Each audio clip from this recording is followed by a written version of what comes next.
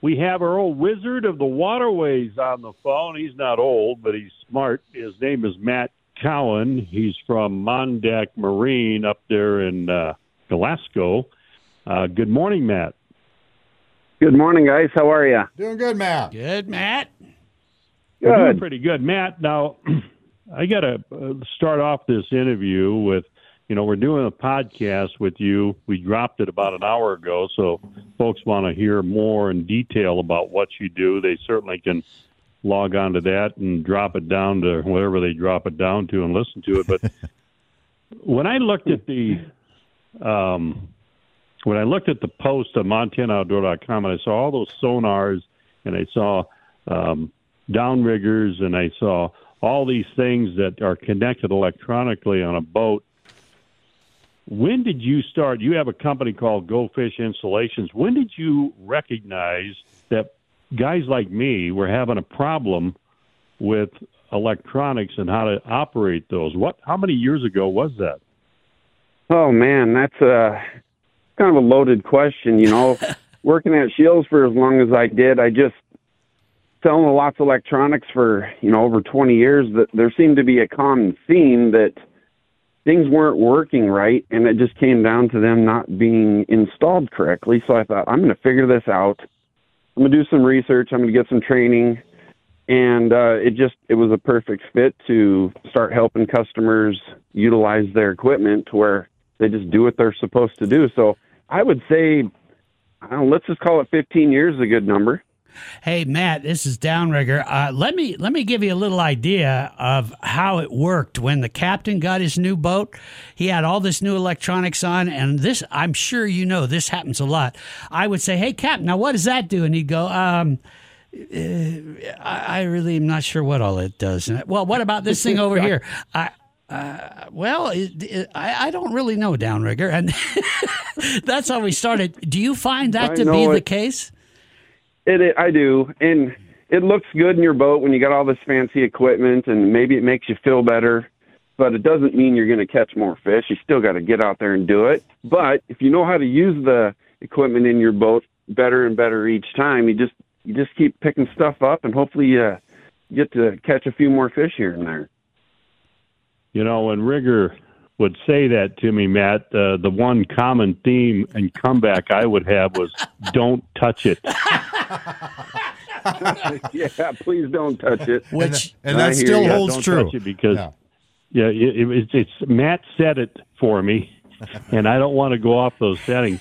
I know that I've been on the phone with you sometimes when I'm on the water, and I do appreciate you taking the phone call. But that's not unusual for you to take phone calls from customers to help them go through a problem that they possibly can fix when they're on the water.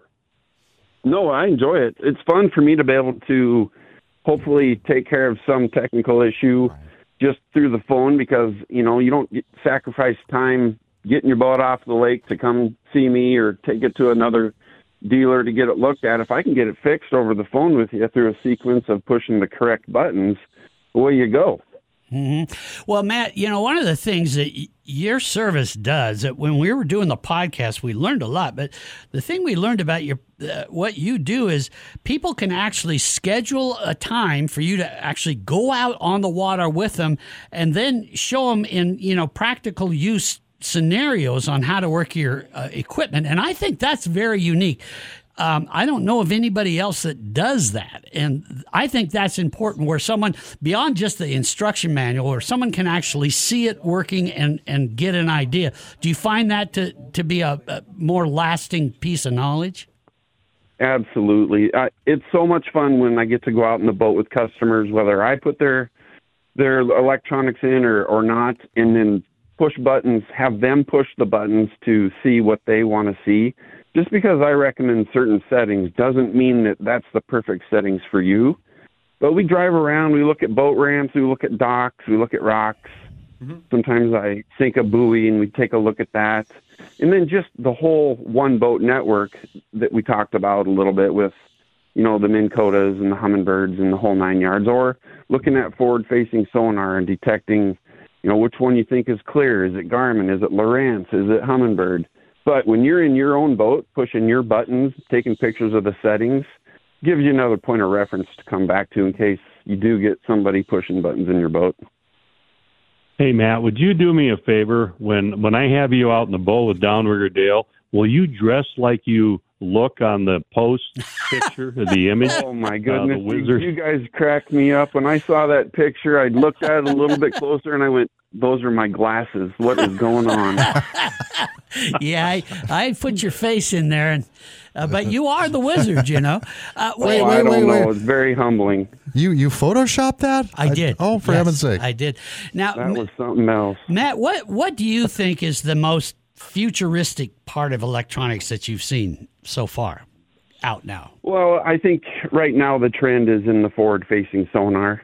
It's like playing a video game. When you get to see your jig and you get to see the fish and how it reacts to the cadence, that's as real as it gets without being underwater, seeing them with your own eyes. Wow. So I would definitely say the forward-facing sonar.